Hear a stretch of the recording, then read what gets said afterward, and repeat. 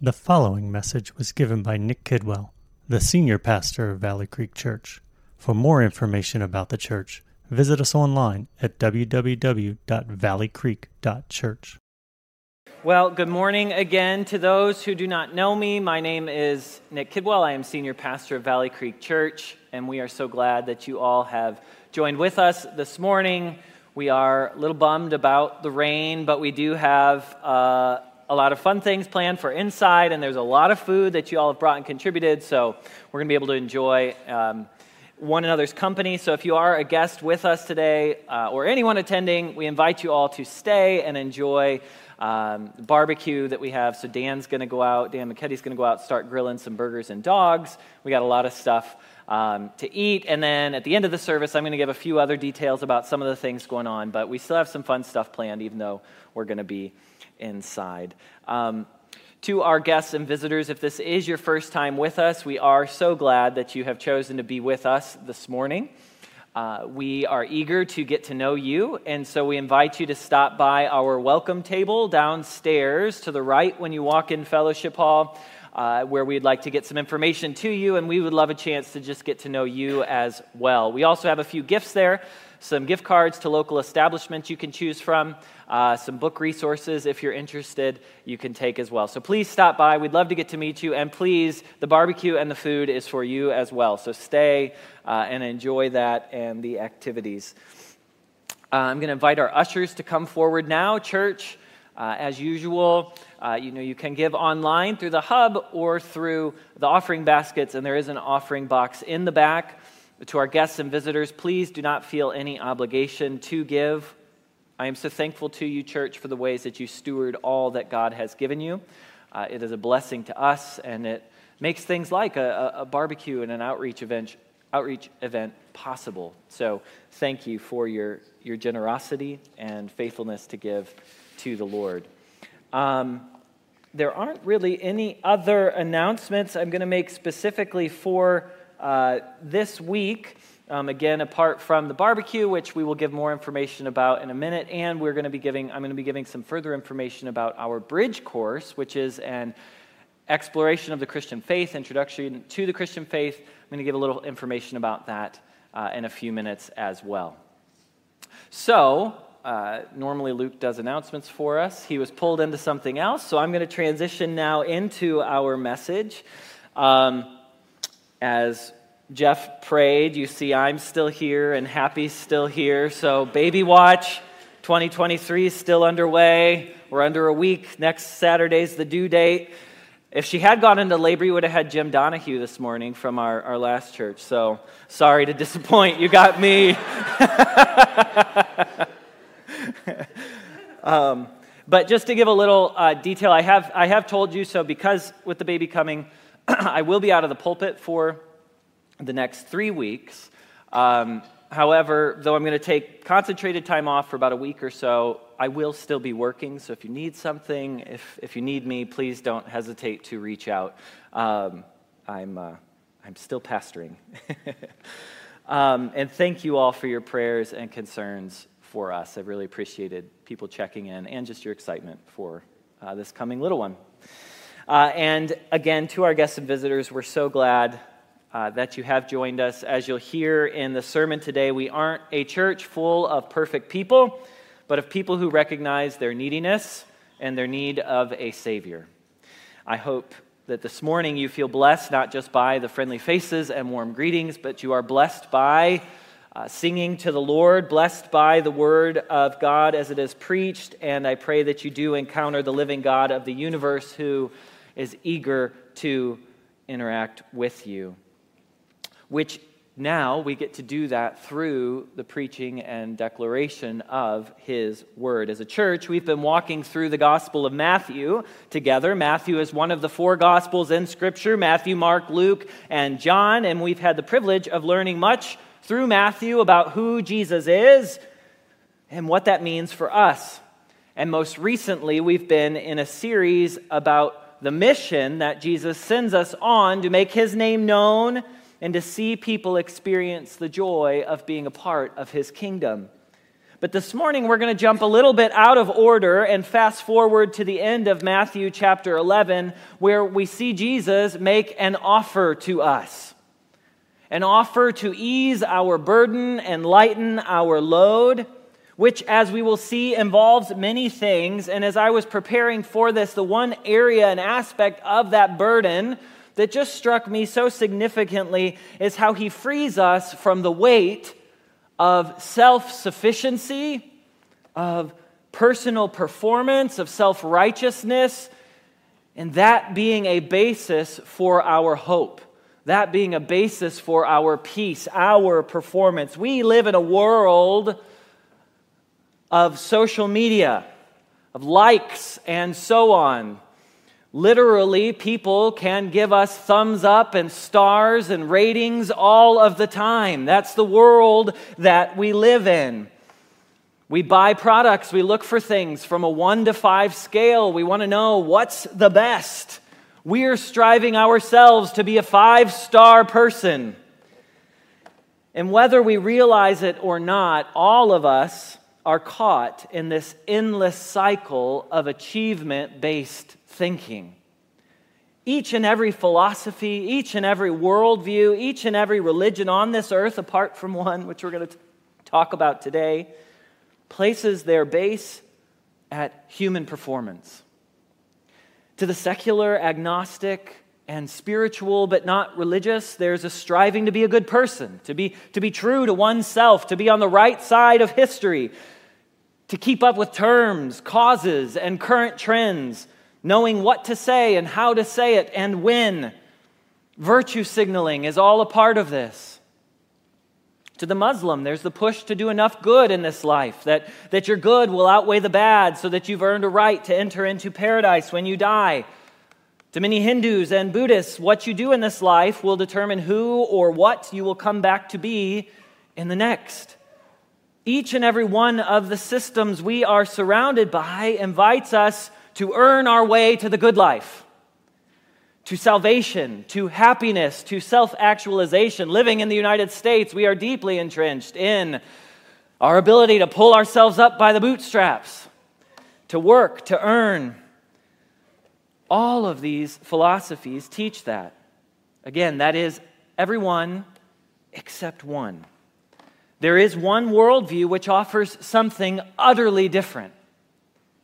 One man who offers us something much greater than anything else that we can strive after, and one hope that can set us free from the hamster wheel of self-achievement and futile toil. And if it's not already obvious, since you have walked into a Christian church, that one man is Jesus Christ, and that one worldview is Christianity. At Valley Creek, we are a community of people who have come to see the beauty of Jesus Christ. And we have experienced the great freedom that He offers us. And we are excited to share that freedom and that hope with others. So please turn with me now, if you would, to Matthew chapter 11. We will be reading verses 25 to 30, but we will be giving particular focus to verses 28 through 30 this morning. And I always like to pray before we read God's word and before we get into the sermon, because we need God's help to understand Him and to understand His word. So pray with me now, if you would. Father, thank you that you offer us a great hope. I pray this morning that we would feel that hope that you have given us. Lord, thank you that you offer us rest from futile toil. And I pray this morning that we would receive your rest and feel your rest. Be with me now as I seek to make your words plain. Thank you, Lord, that you have given us your words, your very words, that we can know you and know who you are. Be with us now, we pray. In the name of Jesus Christ, your Son. Amen. Matthew chapter 11, beginning in verse 25. At that time, Jesus declared, I thank you, Father, Lord of heaven and earth, that you have hidden these things from the wise and understanding and revealed them to little children. Yes, Father, such was your gracious will. All things have been handed over to me by my Father, and no one knows the Son except the Father, and no one knows the Father except the Son, and anyone to whom the Son chooses to reveal him. Come to me, all who labor and are heavy laden, and I will give you rest. Take my yoke upon you and learn from me, for I am gentle and lowly in heart, and you will find rest for your souls. For my yoke is easy and my burden is light. Praise God. This is the word of the Lord. I can only imagine that there are many people in this room, likely all of us, who read this statement, "Come to me, all who labor and are heavy laden, and I will give you rest," and you think, yes, yes, Lord. Even if you don't believe in God or Jesus Christ, I'm certain that you have and possibly do feel tired this morning. You've felt burdens, you've felt weariness, you have heaviness in this life, burdens that you would love for someone to take off of your shoulders. And that is the hope that we get to rejoice in together this morning, the reality that there is one who offers us rest and peace. But before we look at the specifics of verses 28 to 30, where Jesus makes this offer to us to come and receive rest, I want to point out two quick realities from verses 25 to 27 that are presuppositions that will underpin the rest of our discussion this morning. First, God exists. And not just any God, but the God of the Bible. The rest and peace that we will talk about this morning can come from nothing or no one else in the universe. We sang about this in some of the songs this morning. No karma, no good vibes, no personal self-esteem can provide what we need. The Father that Jesus refers to here is God Almighty, maker of heaven and earth, who has no parallel and no equal. We exist for his glory, and knowing him is the greatest joy that we can ever experience. So that's the first thing. Second thing, the only way to know this God is through his Son, Jesus Christ. I was speaking yesterday with a friend who used to believe in a different God, and when confronted with the claims of Christianity, they realized they had a decision to make. Both couldn't be right. Truth is not our own making, contrary to popular belief. Truth exists outside of ourselves. The world existed long before we did. And we don't enter into the world to reshape it into our own making, but we enter into the world and we must be students who are eager to learn what is true and what is right. And as we see here, Jesus tells us that no one knows the Son, that's him, except the Father, and no one knows the Father except the Son and anyone to whom the Son chooses to reveal him. Now, there's some deep realities here about God's initiative with us. God is the initiator with us, and there's then a responsibility for us to respond. And Jeff actually is going to wade into this with us deeper at the end of next month. But for now, it's suffice to say, if we want to know the truth, if we want to know who God is, then we must come to know his Son, Jesus Christ. Jesus says elsewhere in the Scriptures, "I am the way and the truth and the life. No one comes to the Father except through me." And if you're curious how someone could make such an audacious statement, I encourage you to go back and listen on our website to the sermons we've been preaching through in Matthew. Matthew helps us see that Jesus is truly the Son of God, one with God himself, that he is unlike any other human being who's ever walked this earth, and that he came to bring us salvation that makes a way for us to be with God again. We're going to talk about that more fully in just a minute. I know that the exclusivity of Jesus Christ can be a stumbling block for some, but the reality is anything that you believe is an exclusive claim. If you believe there's no God, it's to the exclusion of all other gods. If you believe all gods are real, it's to the exclusion of monotheistic claims. There's no way to escape the fact that truth is not an endless pile of Play-Doh that can be worked and reworked however we want it to be. Truth is real. And what I hope you to you see this morning is that Jesus Christ is in fact the way, the truth, and the life. That there is nothing more true, nothing more fulfilling, or more certain in this world than He is.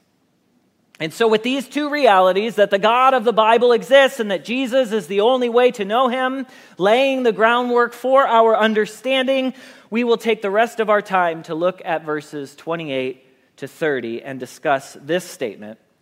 God invites us to come to Him humbly and receive His rest. God invites us to come to Him humbly and receive His rest. A statement that I pray encourages us all this morning and hopefully gives rest for the first time to some. So first, God invites us to come to Him. As we said, there is a God. In 1802, William Paley wrote in his book, now get the title of this book. In 1802, they didn't care about short, quippy phrases or what sells. Natural theology, or evidences of the existence and attributes of the deity collected from the appearances of nature. That's the title of the book. He writes, this is what he says, in crossing a heath, supposed I pitched my foot against a stone and were asked how the stone came to be there. I might possibly answer that, for anything I knew to the contrary, it had laid there forever. But suppose I found a watch upon the ground. I should hardly think of the answer I had before given, that for anything I knew the watch might always have been there. There must have existed at some time and at some place or other an artificer or artificers who formed the watch, who comprehended its construction and designed its use. Paley then says, every manifestation of design which existed in the watch exists in the works of nature, with the difference on the side of nature of being greater or more, and that in a degree which exceeds all computation. Essentially, if you find a watch in the woods, you know someone built it. Watches don't just appear. It can't just build itself. And the complexities, the infinite complexities that in degree exceed all computation that we find in the world around us scream that there is a wise and intelligent designer behind it all. It is in fact the only and most natural assumption of all that we see. That's why most people, even the most ardent believers in evolutionary theory or anti-supernatural materialism, cannot escape using the words of design and purpose when describing nature. In fact, there's some who believe in evolutionary theory and see that it's so complicated that someone had to be behind that itself. And even the most adamant among their supports do concede that there is an appearance of design in the world, if not an actual designer behind it all.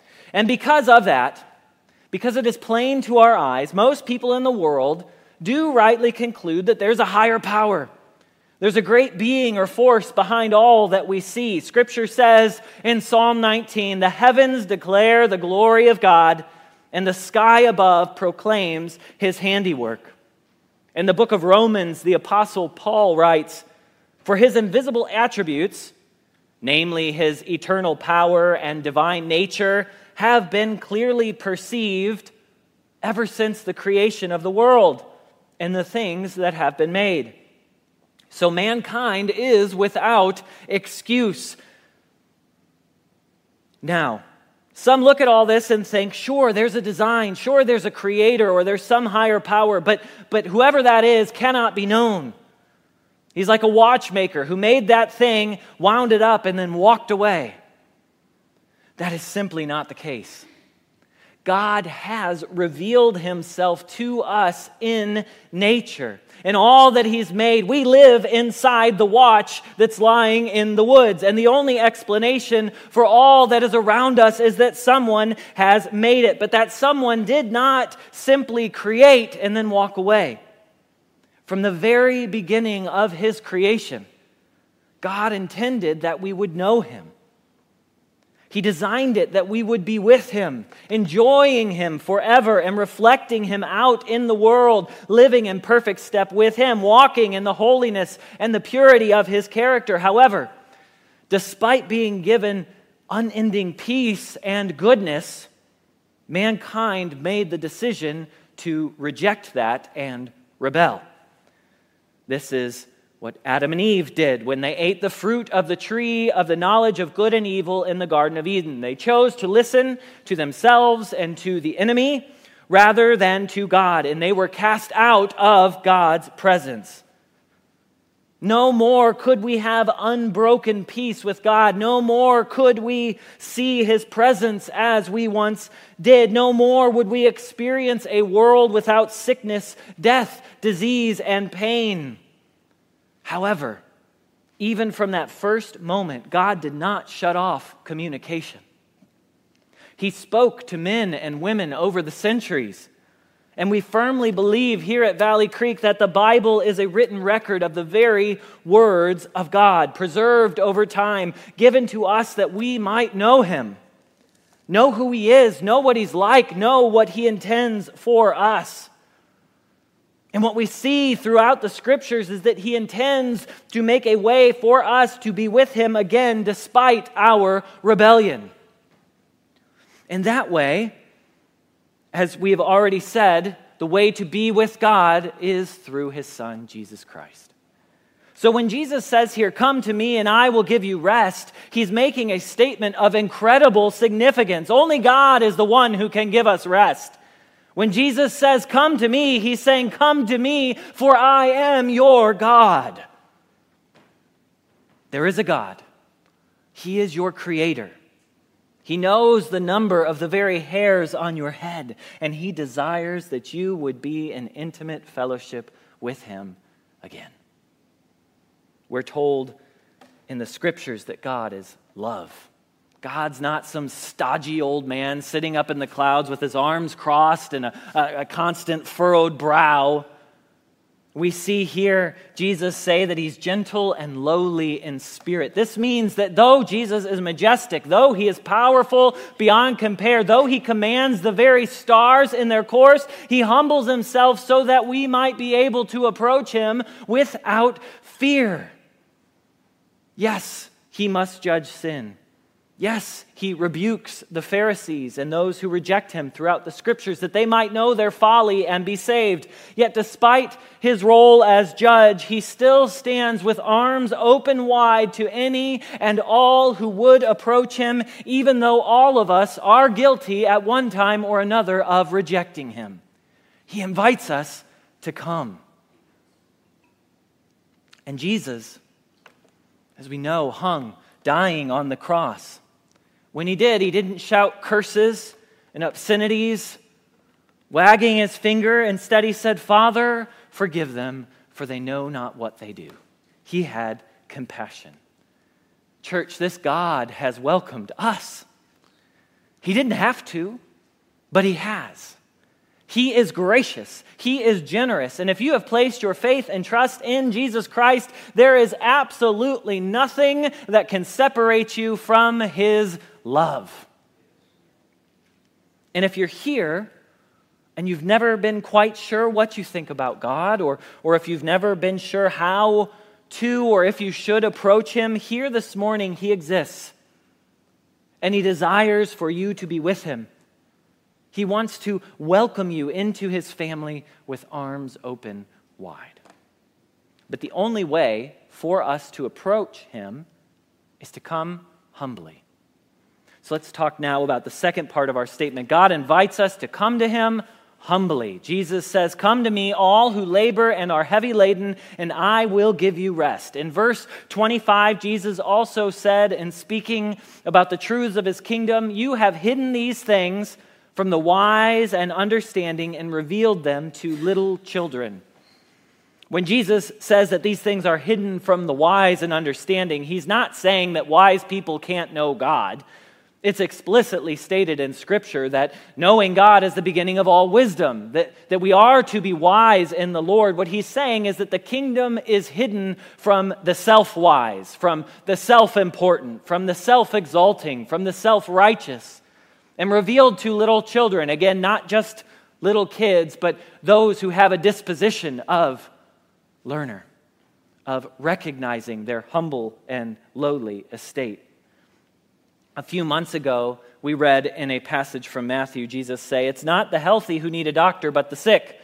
He's not come to call the righteous, but sinners to repentance." When most people are asked on a scale from 1 to 10 how good they are, most people give themselves a 6 or a 7. Reasoning goes, I'm not perfect, but I'm better than that guy over there. I mean, I've never killed anybody. The problem is that all of us, apart from the grace of God, are actually below a 1. We compare ourselves against each other, but the true standard of goodness is God and God alone.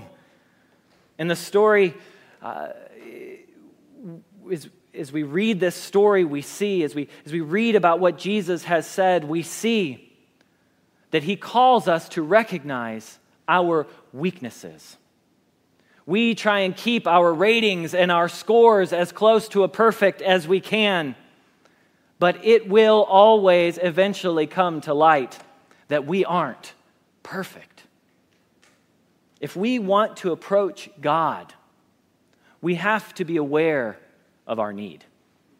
The Bible says that all have sinned and fallen short of the glory of God, and because of that, none of us deserves to be with God in his perfection. And because of the sin that has entered this world, all of us experience the heavy burden and pain that sin brings. If you experience pain or hardship or sadness in any form, know it is because of the curse of sin that has entered this world. It's not the way it was meant to be. We experience the consequences of our own sin, the painfulness of sin at large, and even the weight of trying to hide and cover our sin and keep up appearances.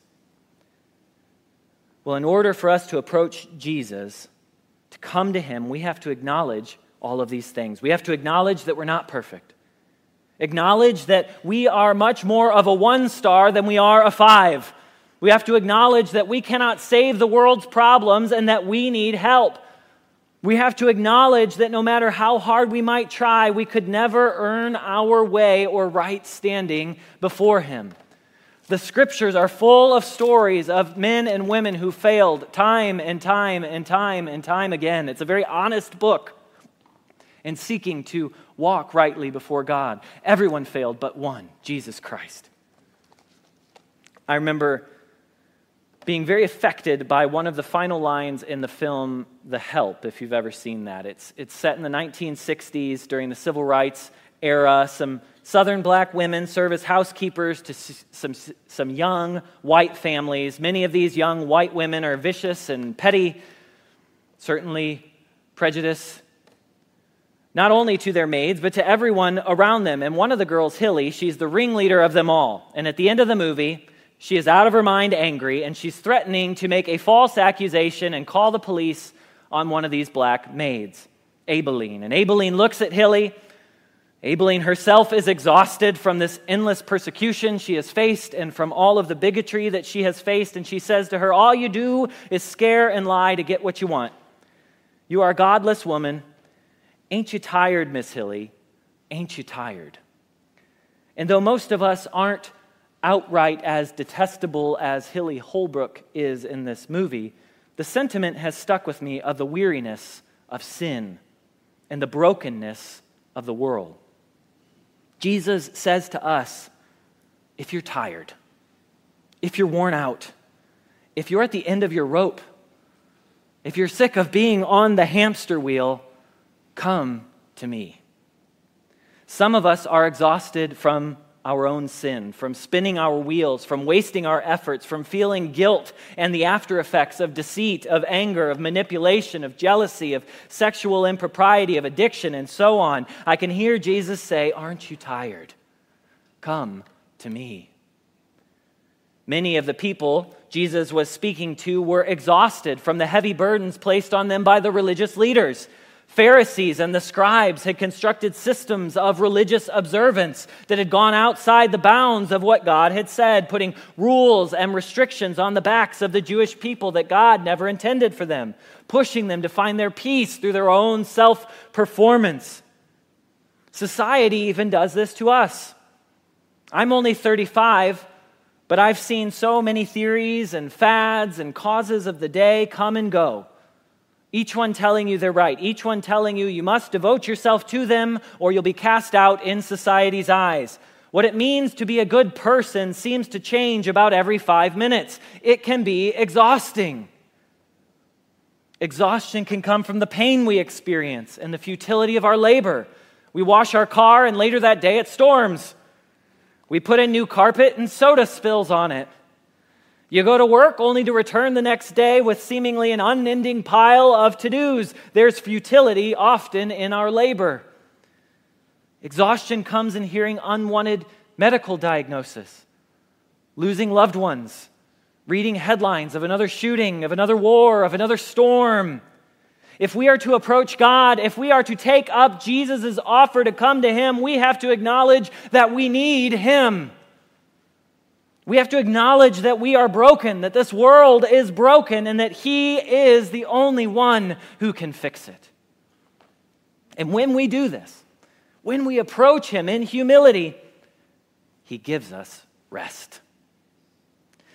But just what is this rest?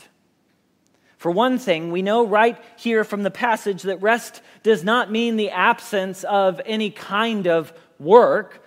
A yoke, as you likely know, was a beam placed across the neck of a beast of labor, or sometimes even a man that they could haul or carry heavy materials. A yoke is a burden. It represents hard work and labor. So why then doesn't Jesus just say, "And I will cast the yoke off of you"? Why does He say, "Take my yoke upon you and learn from me? For my yoke is easy and my burden is light"? He says this because the reality is we aren't called out of the burden and toil under the weight of our sin to an eternity of immobility and sloth. Our conclusion to recognizing our brokenness and our fallenness is not meant to be, all right, well, I'm just going to do me and keep going on along the way that things have always been. When Jesus beckons us to come, He doesn't say, accept that you're sinful and just embrace who you are, you be you. He says, come to me, and by taking on my yoke, I will free you. I will free you from self-performance. We have rest from feeling like we need to justify ourselves and prove to others why we're good enough or smart enough or righteous enough. We don't have to carry around the burden of wondering if we've done enough good deeds to make our way to heaven. I remember one time sitting down with a pastor friend, and this was only maybe 5 or 6 years ago, and I've known the Lord for much longer than that. And over time, I had felt more and more burdened. And far from feeling peace in Christ, I felt very heavy and very taxed. And I said to him, I know that Christ says, my yoke is easy and my burden is light. And I believe He's not lying. I believe that to be true, but it does not feel that way. It feels like the yoke is hard and the burden is heavy. And my friend, being the wonderful counselor that he is, poked into my thoughts and helped me see corners of my heart where I was still striving to earn that 5-star rating. If I heard the enemy whisper in my ear, you don't love God enough, or you failed in this way, or you failed in that way, I would try and rationalize, and I would try and comfort myself by proving that I did love God and running through the ways that I hadn't failed. And that produced a lot of anxiety within me. With my friend's help, I saw that I didn't have to prove to myself I was good enough. I could say, you're right, I don't love God enough, and I have failed in this way and that, but that is what makes Jesus Christ so wonderful. Because His blood covers my sins and my weaknesses. Though I knew Jesus and believed that He died for my sins, I was acting like His sacrifice was not sufficient. I had to do something else. The only thing we have to do to be made right before God is to acknowledge that we have sinned and ask for forgiveness of Jesus Christ on our behalf. We must believe that Christ is the Son of God and that He died for us. That is what saves us, and that is a very easy yoke, that yoke of faith. He carries it.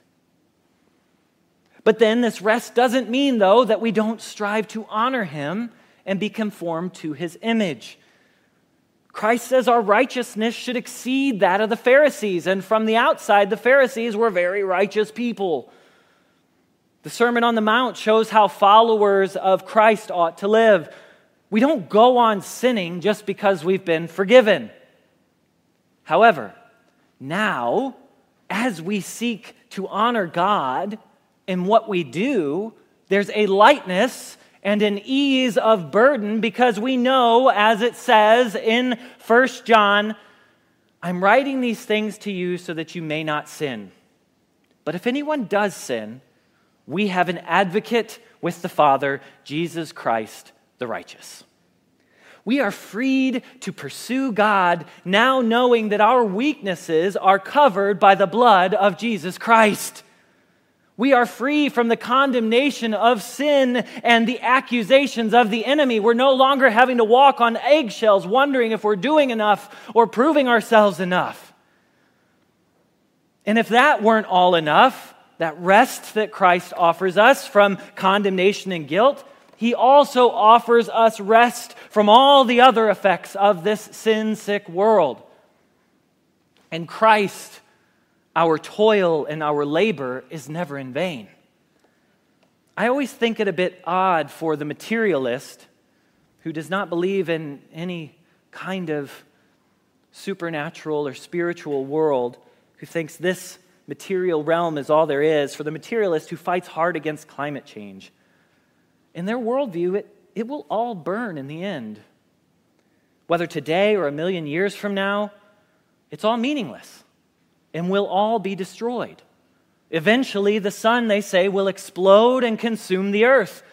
Why not let it do so now? Well, they don't act in line with that because such thinking is so hopeless. And they don't want to be without hope, even if that hopelessness is consistent with their worldview. In Christ, none of our moments are futile. God gives meaning to all things. And we know that any of our efforts made in this life to honor Him and to seek Him not only aren't pointless, but we are told that we will even be rewarded in this life and in the one to come. Even the pains and the hardships in this life, which we will experience them, He uses for His eternal and glorious purposes for our good. He gives us rest from meaningless toil, from that feeling of banging our head against the wall with no effect. God gives meaning to everything. He also gives us rest from our enemies. There's a day coming when sin and Satan and all of those who persist in rejection of God will forever be cast out of God's presence. And though I pray that is not true, or has to be true of anyone, that they would be cast out of God's presence. What that does mean, though, is that those who trust in Christ will one day enter into eternal peace with God. No longer to experience any sin, no longer to face any death, no longer to feel any pain or illness or have any need for any kind of fear. You will never have to fear again, wondering what's around the corner or down the dark alley. You don't have to be afraid. We will still work, we'll have tasks to do, but we won't ever stub our toe or injure ourselves. We won't see our works crumble and fade. Our work will no longer be by the sweat of our brow, but will be done with unending and unceasing joy. I don't know what that's like. We can't imagine it, but it's possible. And God promises it to us. To summarize all of these things is to say that the rest He calls us to is rest in Him. Rest in trusting in His righteousness. Rest in trusting that His ways are best. Rest in letting Him be God, letting Him call the shots, and experiencing all of the joy and all of the fruit that comes from that. If there's one thing I hope you walk away with this morning, it's that God desires to give you this rest. God wishes that no one would perish, but that all would come to saving faith through His Son, Jesus Christ. If you are here and you have accepted Christ, live in the goodness of that reality. Meditate on these truths that God has called you, the God of the universe has called you. He has humbled you by His grace that you might know Him, and He meets and fulfills all of your weaknesses and all your insufficiencies, and He covers all of your sins, and He has given you rest. Don't be like I was. Though I'd been given this rest, I kept working as if I didn't have it. Live in that rest. We have a glorious Savior.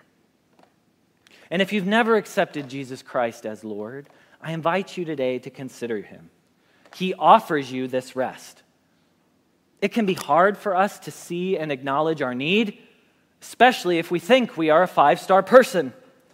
But believe me, there is a peace that surpasses understanding that we receive once we do. And if you have any questions about anything you've heard, please do not hesitate to ask. Ultimately, we desire that all people would experience the love of this gentle and lowly Savior who came to earth to take our sin upon Himself that we might have forgiveness and experience the hope and the rest that He offers us from this broken world. Let's pray.